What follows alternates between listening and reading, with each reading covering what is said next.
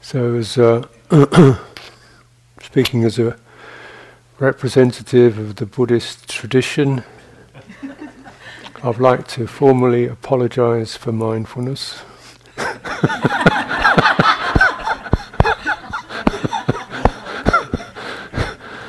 Which has done incalculable harm over the years.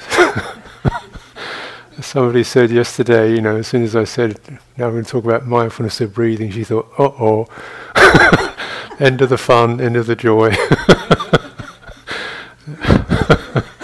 Now comes the dry knife, the steely blade of mindfulness.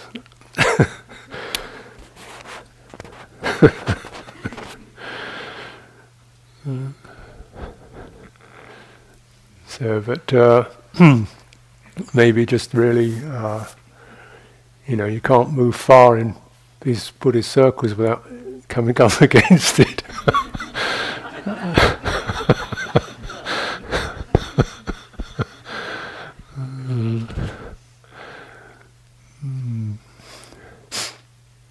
Yeah. So, to try to suggest, well, it depends what you mean by mind. Mindful, and really it's just English translation, sati, of sati, the ability that allows us to remember things. The quality, the function that allows us to remember things. That is, somehow we can sustain an impression. That's that, and then at a certain point in time we can go back to that, pick it up again. So it creates it frames things. It creates a frames experience, and then we can review it. And the quality of the frame is awareness.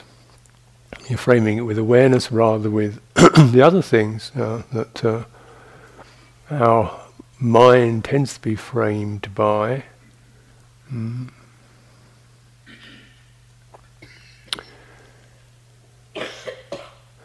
And as you sit and meditate and sensitize and reflect and deepen and quieten, begin to get the sense of some of the ways in which you've been framed.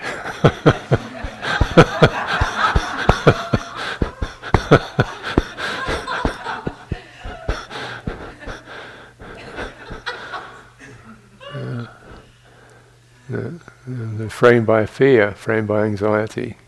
Or framed by not being good enough, framed by this is what you should be, this is the image of the man, the woman, the success, the happy one, the positive one, the useful one, and then seeing oneself within that frame, who comes out on tops with that frame, framed by death. We're in a death frame. What's going to happen to me? Framed by sickness. What happens when I get sick? Don't feel so good. Framed by painful memories. Oh, I did this, I did that, I wish I didn't do that. That terrible thing that happened to me. Framed by that. Framed by desires, what I should be, could have, would have. That's kind of there, holding my life in a sense of haven't got it enough yet. Framed by desire, framed by craving. Haven't got enough yet, haven't got enough yet. That's whatever comes in that, is the frame by craving. So what's here isn't quite enough yet. More. So the frame stretches the canvas, if you like, or the frame sends this shadow, this mood across awareness. Sends a mood. It creates a tonality in our awareness. And then as you're contemplating awareness, you begin to sense that tone. Those tones, and they're changing, not always the same, fortunately. But it's not, we can kind of fixate on the topic that we're nervous about or anxious about or feel we need to control or get on top of or not good enough about at this particular time. That becomes the point of but you deal with that one, and then really another one can come rolling along, because actually the frame hasn't changed. It's just the underpinning, or the upadi, the substrate, hasn't really changed. So it's still something that supports inadequacy, craving, need, disappointment and struggle and so forth. It still supports those energies. What would we like to be framed by awareness instead? Since we're going to be, here we are, we've got boundaries, we sort of exist in some sense or another. What would we like to be framed with awareness? And that awareness is saying, you're not this, you're not that, keep remembering that. That process can occur, that process of body, that process of feeling, that process of mind, that can occur. Just keep bearing in mind, be aware of this, you don't have to be it. You don't have to fight with it, you don't have to, get snarled up by it. We just be framed by awareness. Wouldn't it be rather kindly therapeutic experience? And it's not saying, we want something else to appear in the middle of that screen. Not saying, you've got to have mindfulness in the middle of the screen so I can be a mindful person. Which is another craving, isn't it? Another sense of self-definition. Still framed by self. I should be someone who's being mindful. Can I learn to be mindful, prove that I'm mindful, people verify that I'm mindful, now I know I'm a mindful person. So tick that one off the anxiety list.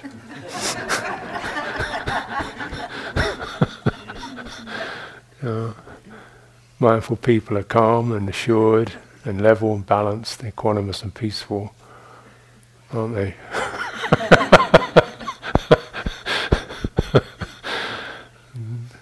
It's content.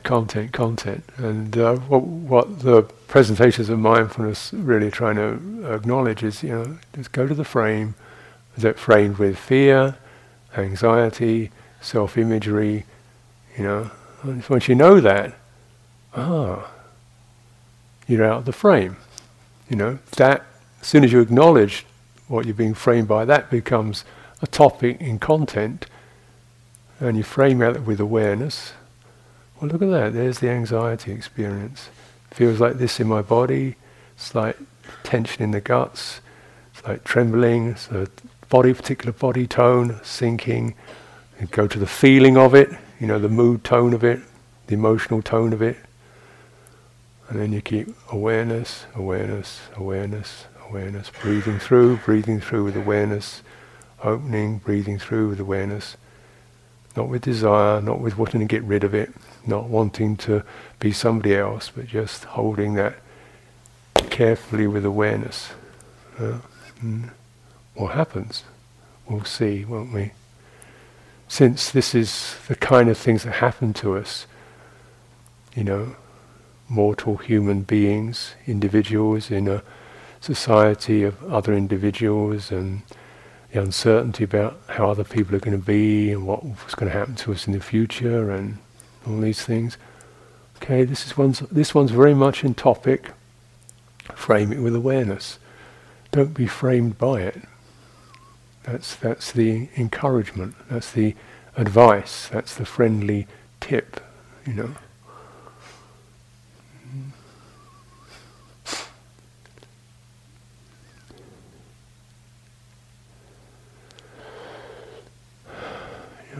So, and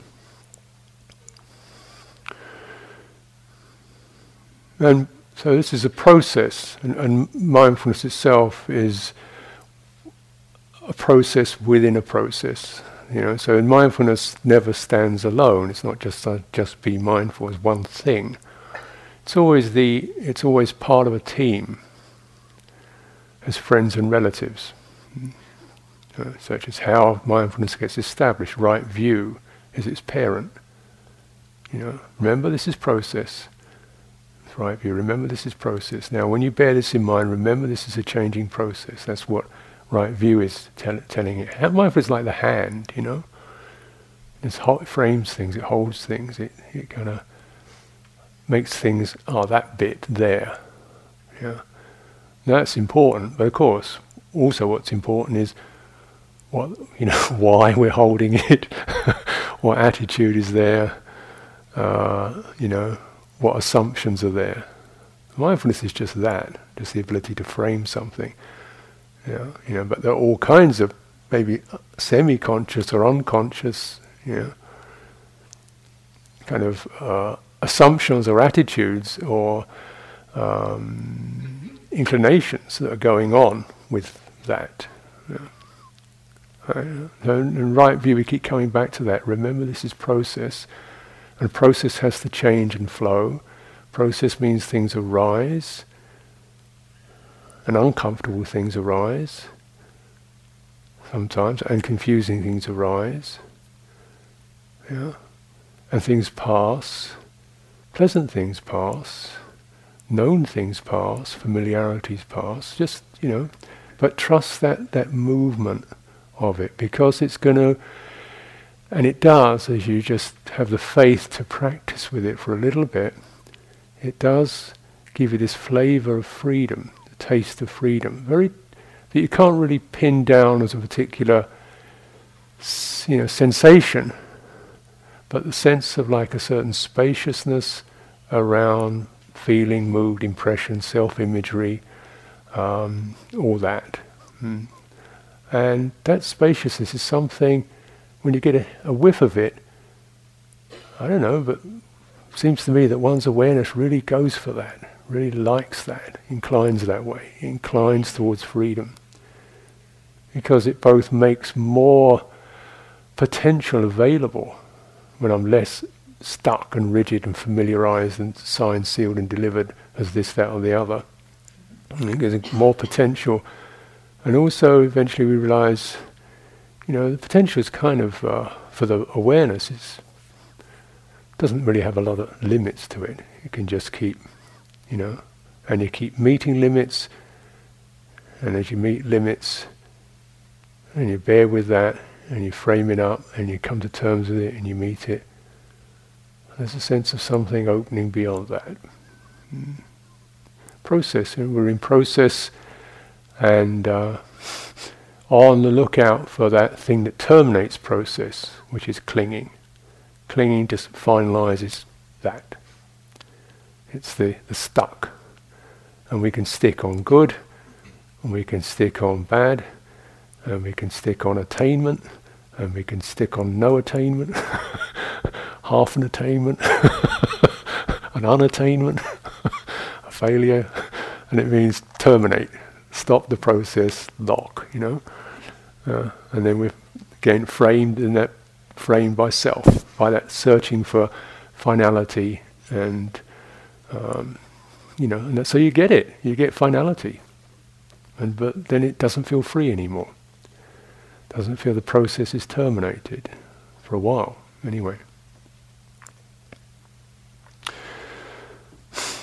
So mindfulness is always accompanied by sammasati, right mindfulness, by such qualities as right view, right intent, right, if you like, where we're coming from, right intention.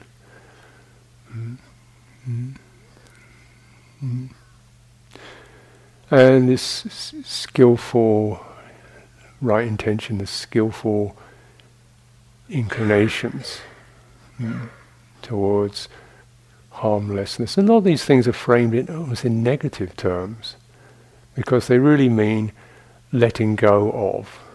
But, it's a cumbersome phrase, but like we're letting go of sense passion. We're letting go of that kind of stick and buzz. We're kind of opening to that, widening past that, letting go of cruelty and dismissiveness, when we kind of narrow down and get hard-edged around things. Letting go of harming, that which seeks revenge, spite, and even letting go of being framed by that, feeling wounded, feeling despised, and so that we can feel something despising us or not liking us. Self-aversion comes up when the system gets stressed. It starts to, our sensitivities begin to rebel against us, and we get this sour feeling. So just, letting go of that. Sometimes letting go of that is by being aware of it, fully aware of it, holding it, breathing through it, and so we're bringing stuff out of the shadows into the light of awareness and bearing it in mind. Bearing it in mind. Bringing the fullness of our awareness onto that.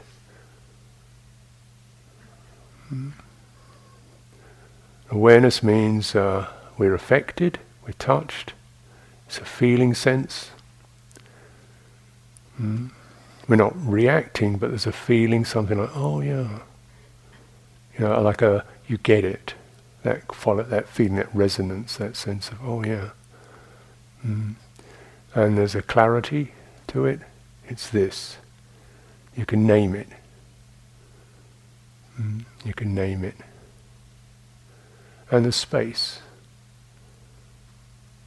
Spaciousness. There's no hurry up and get this done. There's, if you like, space in terms of the temporal frame. No hurry up and get it done. The space in terms, there's not a lot of committee meeting around it and hashing it over. It's just some space. And we ventilate. And that's what it's like to frame things with awareness rather than with various other unconscious frames of reference that we might make. Remember, okay?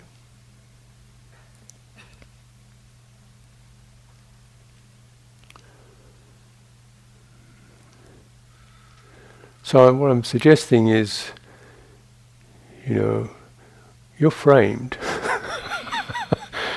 You want to be framed with awareness or framed with something else? Why are you framed? Because we have this referential consciousness. The human being has self-reference. The system references itself. We are ourselves and we know ourselves. Yeah? Putting it very mildly, put it very gently.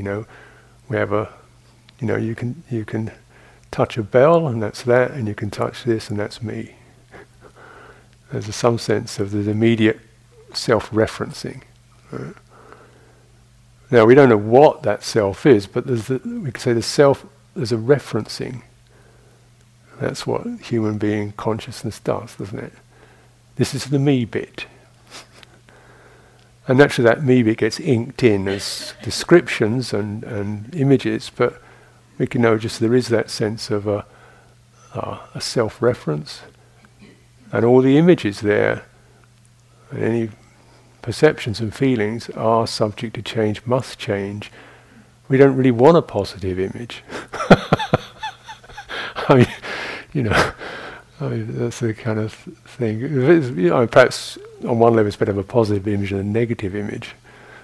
But with mindfulness, the point is you don't really need an image anymore. You can experience this. It's the referencing. Referencing of experience to awareness, rather than some supposed self entity.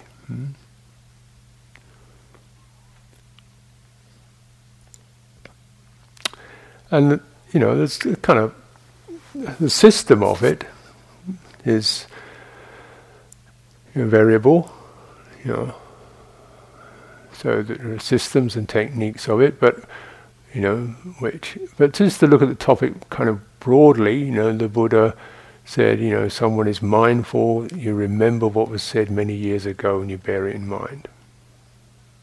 And we can all do that to some degree, can't we? That's being mindful. You can remember what was said, what was taught, what was important, and you bear it in mind. That's mindful. So it's not really, it's pretty natural, isn't it? It's not, some esoteric technique. And then we bear the Dhamma in mind. We're mindful of the Dhamma. We listen to something, you take a bit in, you hear a talk, and maybe 2 or 3 points remain there in that ongoing epic. And oh yeah, okay, that was your bit for today. That's the Dhamma. That's the way it rolls, and a little bit there, and then bear that in mind. Be mindful of that. That's what it. So they were using it, mindfulness, as a natural attribute of our intelligence. Mm-hmm. But these prescribed exercises in mindfulness, when we're deliberately, bringing sensations or body or breath to mind, are really there to help us to,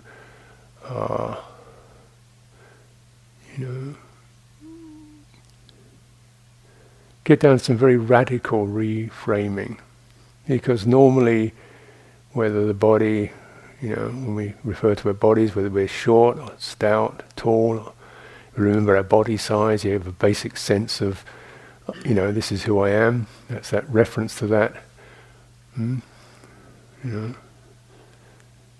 you're clothed, how you're dressed, your weight, and so forth. You've got a sort of half-sensed body image.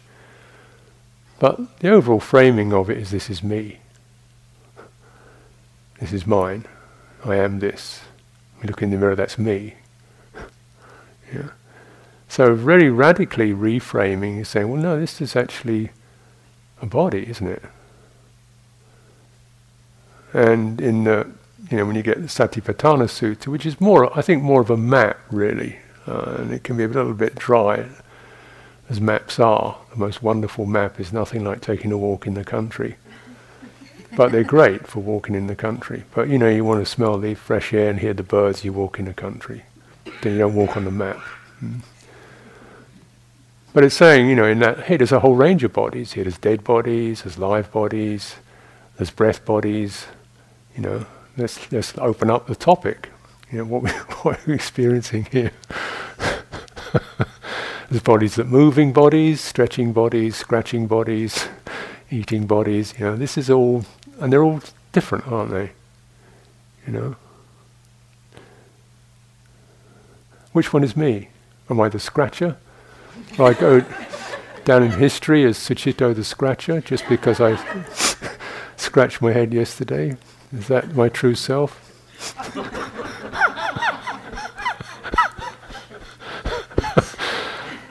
Or I'm going to be Sucitto the inspiring monk. That'd be a bit better than Sucitto the scratcher, but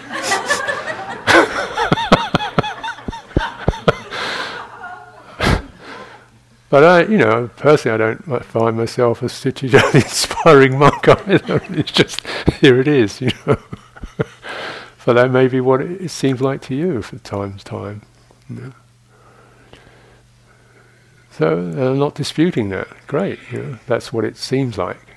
But we just know there's all these range of bodies,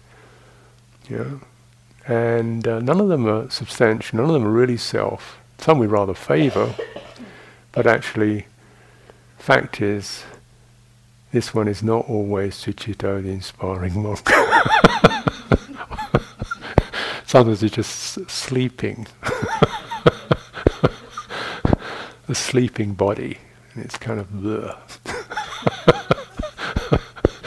The eating body, the urinating body, It's difficult to sustain the impressions of being inspiring Ajahn when you're using the toilet.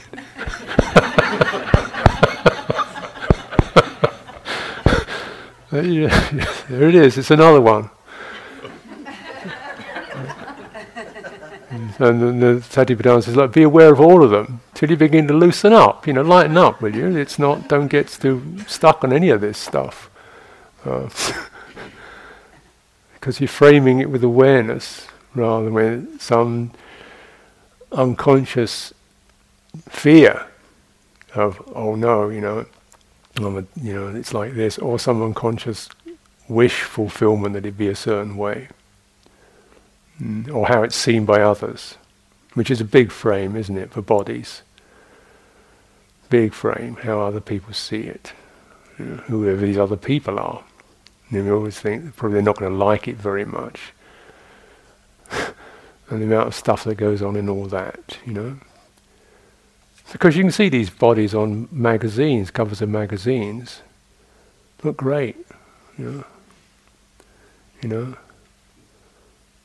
Let's realize it's not a body, it's just an image. And you think, I wonder who lived in that thing, and the amount of struggle she took to get, to look like that under the right light, with the right shape, and somebody with a touch-up pencil to produce that image. Now we're all going to try and be like that.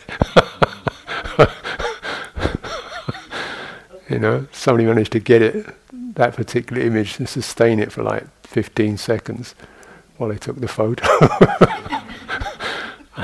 And then when she went back to her obsessive compulsive disorder, rheumatism in the left knee, and all this kind of stuff. The real people experience. You say how much on a body, but you say this is just the body. And bodies are like this. They're extremely. They can have a lot of charge in them. Because there's so much identification with. So you just run out the list of them till eventually you can't, it seems ridiculous to keep identifying with every dang thing a body does. Because you can't sustain a simple image of it.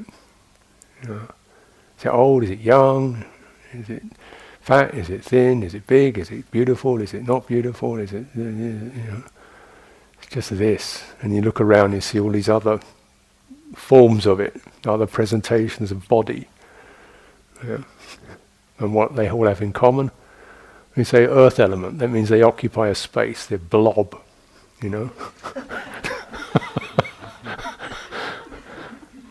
It's just a sort of thing, isn't it? There's a space and there's this kind of lump there.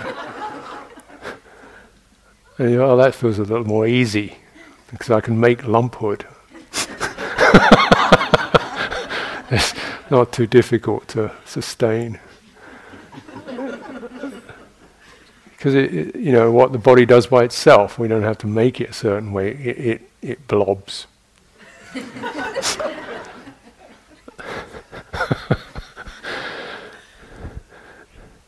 They're called earth element. So when you review body visually, looking around at body, looking at your own body, you see it's a shape, it's a blob, it's earth, it covers a certain sense of, it occupies space. Yeah, and then as you contemplate more thoroughly, there's a warm body. Bodies are warm, different degrees of warmth, heat, coolness. It experiences things in calorific terms. It's wet, it's supple, it's flexy, it's shapy. Shapes change. We're like, the shape of the body can be so important. But you realise, you go to a supermarket with a plastic bag, right? You start throwing biscuits and cans of dog food in it, and tea and washing powder. It comes out a certain shape, And, it's a certain shape the plastic bag has. And the Buddha says, well, okay, you get this plastic bag, here's a liver, bonk, here's some kidneys, blop, here's some bones, throw that in, and you've got this shape, Hold it up. And that's what they are, and there's some fat and sinews and so on. And you think, actually, that stuff in there, that's the important bit. The plastic bag isn't so important, it just holds it together. Yeah. But if you went home from the supermarket and said, "Hey, I've got this great plastic bag," and threw all the contents away, and yet that shape thing can seem so important. Because they have shapes. And we get, a particular shape of your grocery bag. But when you see the shape is just like that, then it's okay. Shape can change. It's not really self. It's just the results of what's inside it. Let it be that way. It doesn't have to be a person anymore. So we start to review body like this and realize how it changes over the years, from small, larger, and supple and strong, and then gradually losing some of the suppleness and the strength, and that's what it's supposed to, that's what it does, So we can review bodies, but the Buddha also recognized for meditate, really for your own for fulfilling the enlightenment factors, the best kind of body to experience is the breathing body.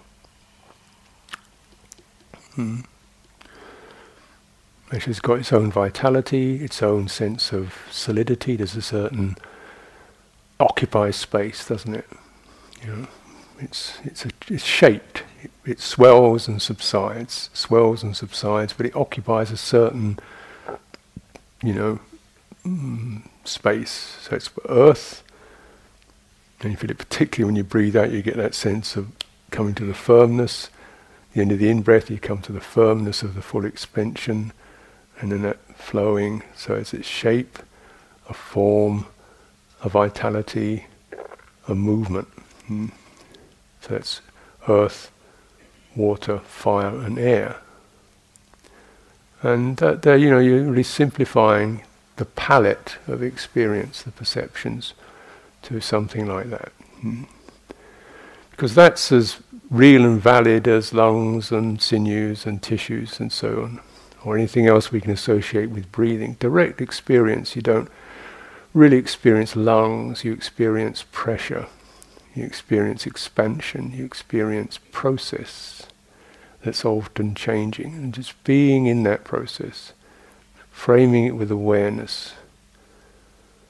And probably, as we do that, we begin to recognize, and the feelings that come up, and how they frame us.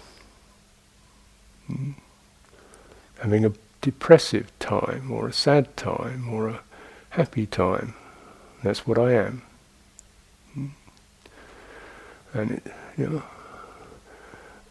and really we want a very positive kind of feeling. Feeling is doing its own thing. Feeling is like this. It changes, it shifts. Frame it with awareness. And that whole process, working with one's pain in one's body. Feeling. What is feeling? When you start to frame it with awareness, you can see there are kind of different range within that general experience. And the first is the kind of degree of pleasure or pain, whether you like it or don't like it, whether you want more of it or less of it. There's that, and that creates a certain push. Then you have something called perception, which is the overall impression of that, which is where the I am begins. This is happening to me, I'm feeling overwhelmed. This is happening to me, I'm feeling tight. This is happening to me, I'm feeling stabbed. This is happening to me, this is happening to me, I am this. There's an perceptual labeling, an immediate involuntary labeling, perception.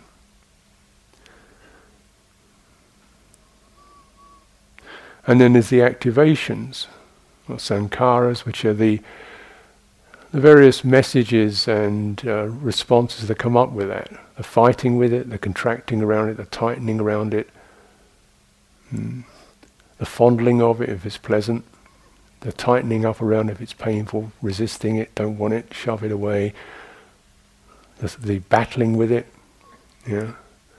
these activities. Now all that, and that we become very much formed in that process of feeling and all its stories and concomitants. Right view, you're saying, well, this is all process, and looking into with wisdom, which is another friend of mindfulness, is the one that discriminates. It says that bit is that is that, and that is that. So wisdom is another friend and associate of mindfulness. When you frame things with awareness, you use discrimination. That bit is the feeling bit.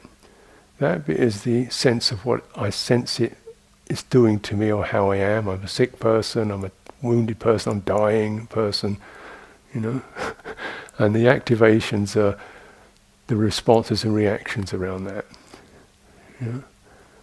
And then, you go, now, someone seeking release from suffering, someone seeking their welfare, in that predicament, wisely reflecting, what are you going to do? And the instruction really is to start to soften the activations. Instead of the fighting with it, the fondling of it, the claiming of it, the denial of it, be aware of it. And that, that process, be mindful of that, be aware of that, frame it with awareness. And we start to play with that, like, okay, this is just doing what it's doing. How is it? Where is it? Is it in my body? Is it in my mind? Is it in my reactions? Where is the real, squirmy bit of this? Where is it really pinning me? This becomes even more efficacious with mental feeling.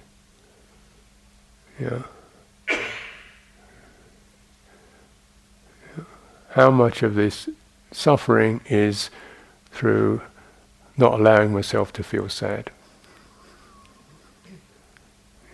Wanting to feel other than I'm feeling, struggling with the emotion, you might say, which is one way of describing the mental feeling. A quality of mental feeling that's not agreeable, feeling flat, feeling bored, feeling negative, feeling jealous, or whatever, some sense of malice, and then the perception around that, I'm a nasty person, I'm cynical, I'm bitter, I'm failure, whatever, and then the activations around that, trying to stop being that way, trying to be another way, and so on. So, this is all something you must have remembered and bearing in mind and be aware of. Mental feeling. And it's just to keep aware. So the activations can be calmed, and you keep coming back to it. And then the perception, the impression of me, mine. And something I'd like to sometimes a little motto to bear in mind with any kind of perception or impression. If you can name it, if there's a word for it, you can bet everybody else experiences it. Otherwise there wouldn't be a word for it. You don't create language on your own. So this is the real deal of what human beings experience, and some of the most common words in the they're not academic, are they? They're pretty standard street words. So where's the self in that? Where's the self in that? Self in that is the really inability to, or the not fully, being aware of that. And what I offer as a tip in that coming to full awareness, remember the fullness of the mind. It's not just your thinking, not just your emotions, but also something much deeper than that. And you're going to find that by sensing what's happening in your body.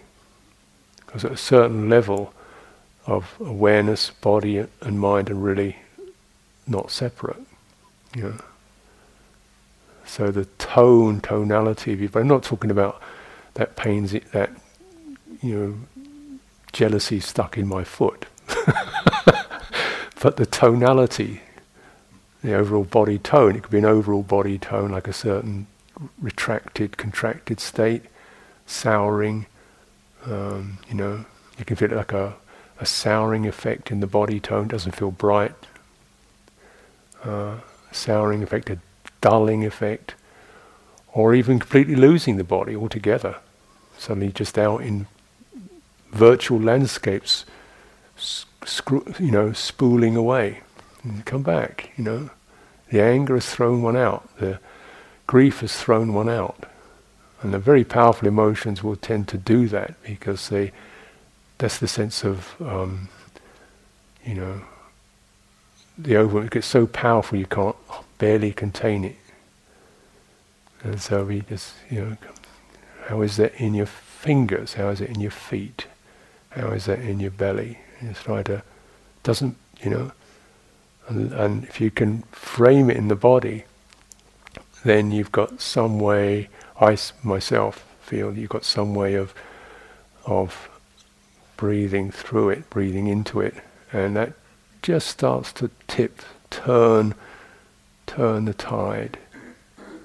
Instead of it escalating and spiraling, it begins to be held and contained with awareness rather than with recrimination or desperation or gratification. You notice things like the backs of your hands when they tighten up. Your face, your jaw, your cheek, your eyes, around there. And maybe, over time, as in training, you begin to, or despite, how convincing the stories are and how mesmerizing, you say, just a moment, what's happening in your cheeks now? What's happening in your throat now? And you just come off the boil of the story, off the rolling of it. And that just the ability to widen, soften and widen from the really, rolling on involvement with it. Using the body that way, and then where mindfulness breathing is so helpful is it does allow this particular, the out-breath is the thing that dissolves form, and our mind takes form. We have mind bodies, we have emotional bodies, the anger body, the jealousy body, whatever, the grief body, the intoxication body, when we're kind of really in our stuff and flying, And framing with awareness, not with shouldn't be this way. And the out-breath has this quality, if you follow that with full awareness, it dissolves bodies. It softens them. There's this kind of loosening effect. It doesn't disapprove, it just dissolves. And the next in-breath is a chance of a little bit of change with the next in-breath. This is not complete cessation. This is just like water, just gently wearing a little bit away, a little bit of the heat, a little bit of the rigidity, a little bit of the conviction with every out-breath. And then an in-breath, we form again with just perhaps a little more clarity, a little more spaciousness, a little more awareness. And this is how we bear something in mind And we're not framing it like this is the photograph, the story, like a static image. But this is the reference to the process at this moment. Now, holding that with awareness and then perhaps using the breathing to come out of the frozen fixation with that. Or just even moving your body, walking, take your stuff out for a walk,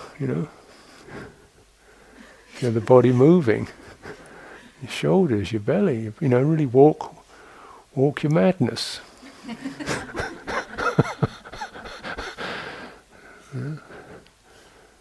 And when you walk, really walk. When you walk, it means there's the turning in the pelvis, isn't it? So sometimes your mind can walk you, rather than you walking your mind.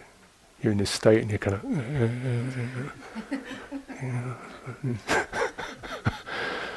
stuck in it. So really come into the feeling of a body walking rather than your mind running your body along. Even when you're being mindful, because our ideas of mindfulness can also be something that makes us rather rigid in our walking. Being mindful of walking is very, very systematic, isn't it? It's very systematic. Once you're being mindful of walking, you're very systematic. You get that foot lifted up and move it forward, and then you get it down on the ground again, and then you get next lifting coming up and forward, and then down again, and then, whoops, wait a minute, did that toe touch this?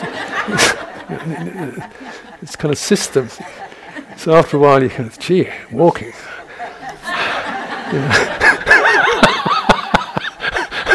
I'm stressed out.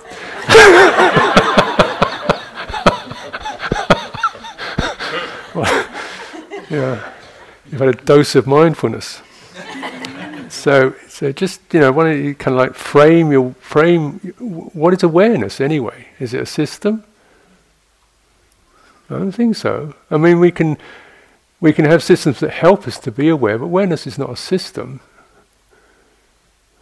Now, if any system helps you to be more fully conscious and bright and whatever we take awareness to be, there's a certain brightness to it, a certain openness to it, a certain spaciousness to it, clarity to it. There's an emphatic tone in it. Now, when you set that up and then walk with that, however that works, slow, fast, run, one leg, hop if you like.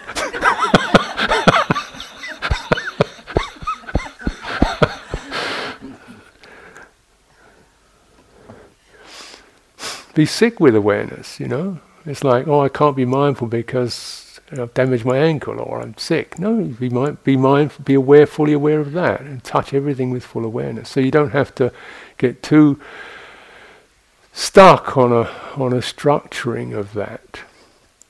Let the structuring form as a response to what supports your awareness. Let the structuring come out of the genuine response to be fully aware of that. But remember how bodies walk.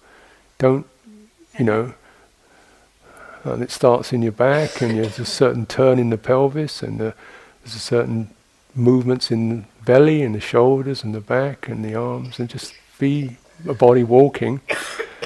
And there's a certain home base quality of a natural, comforting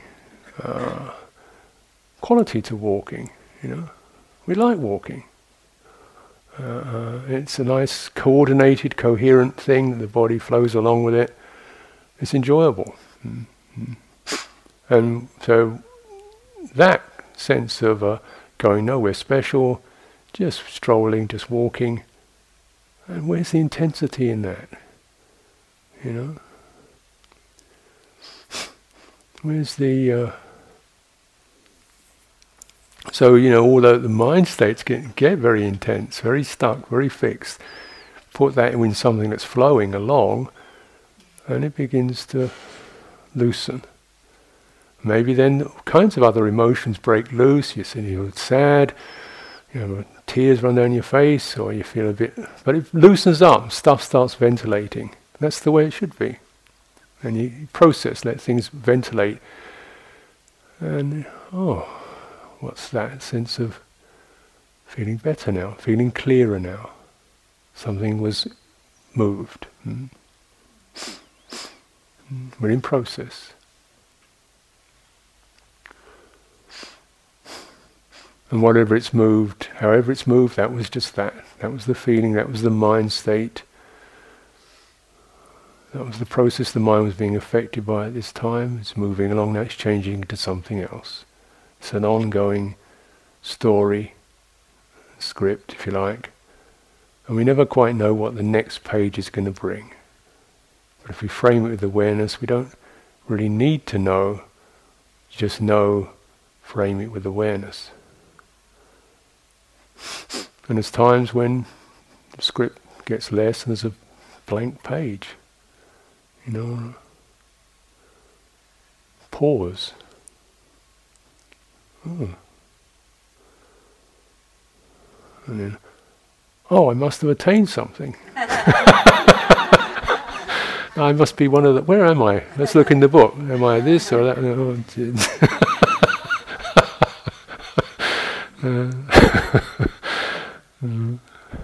Self-reference again, isn't it?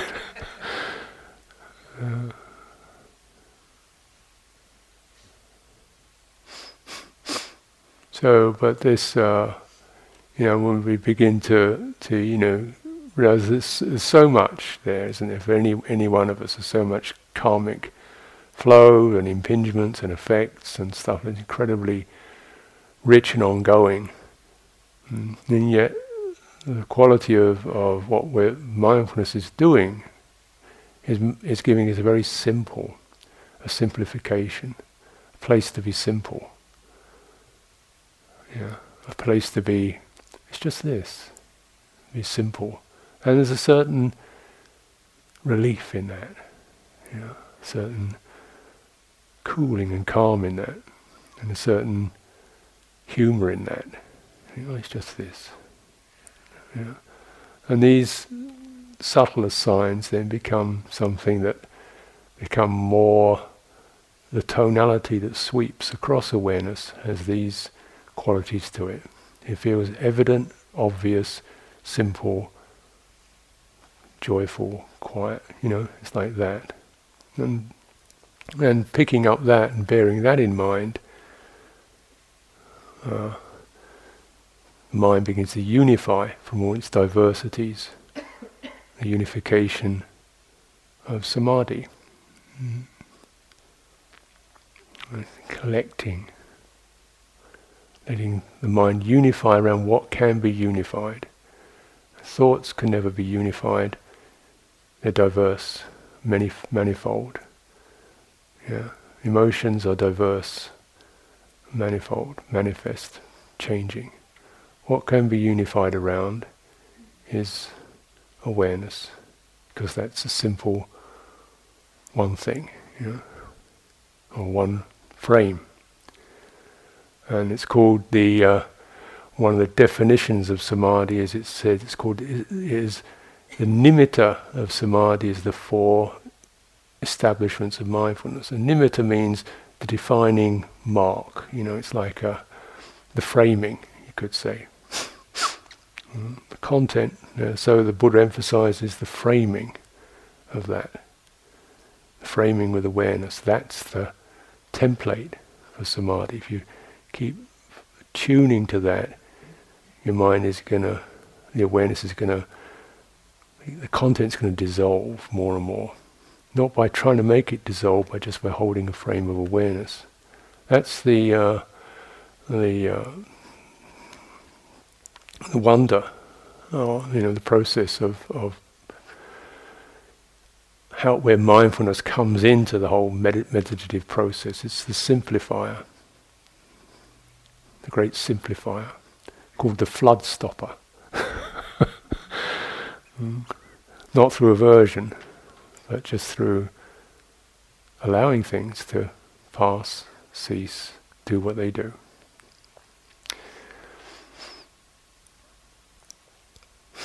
So let's continue,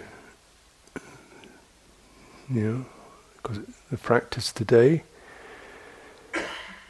And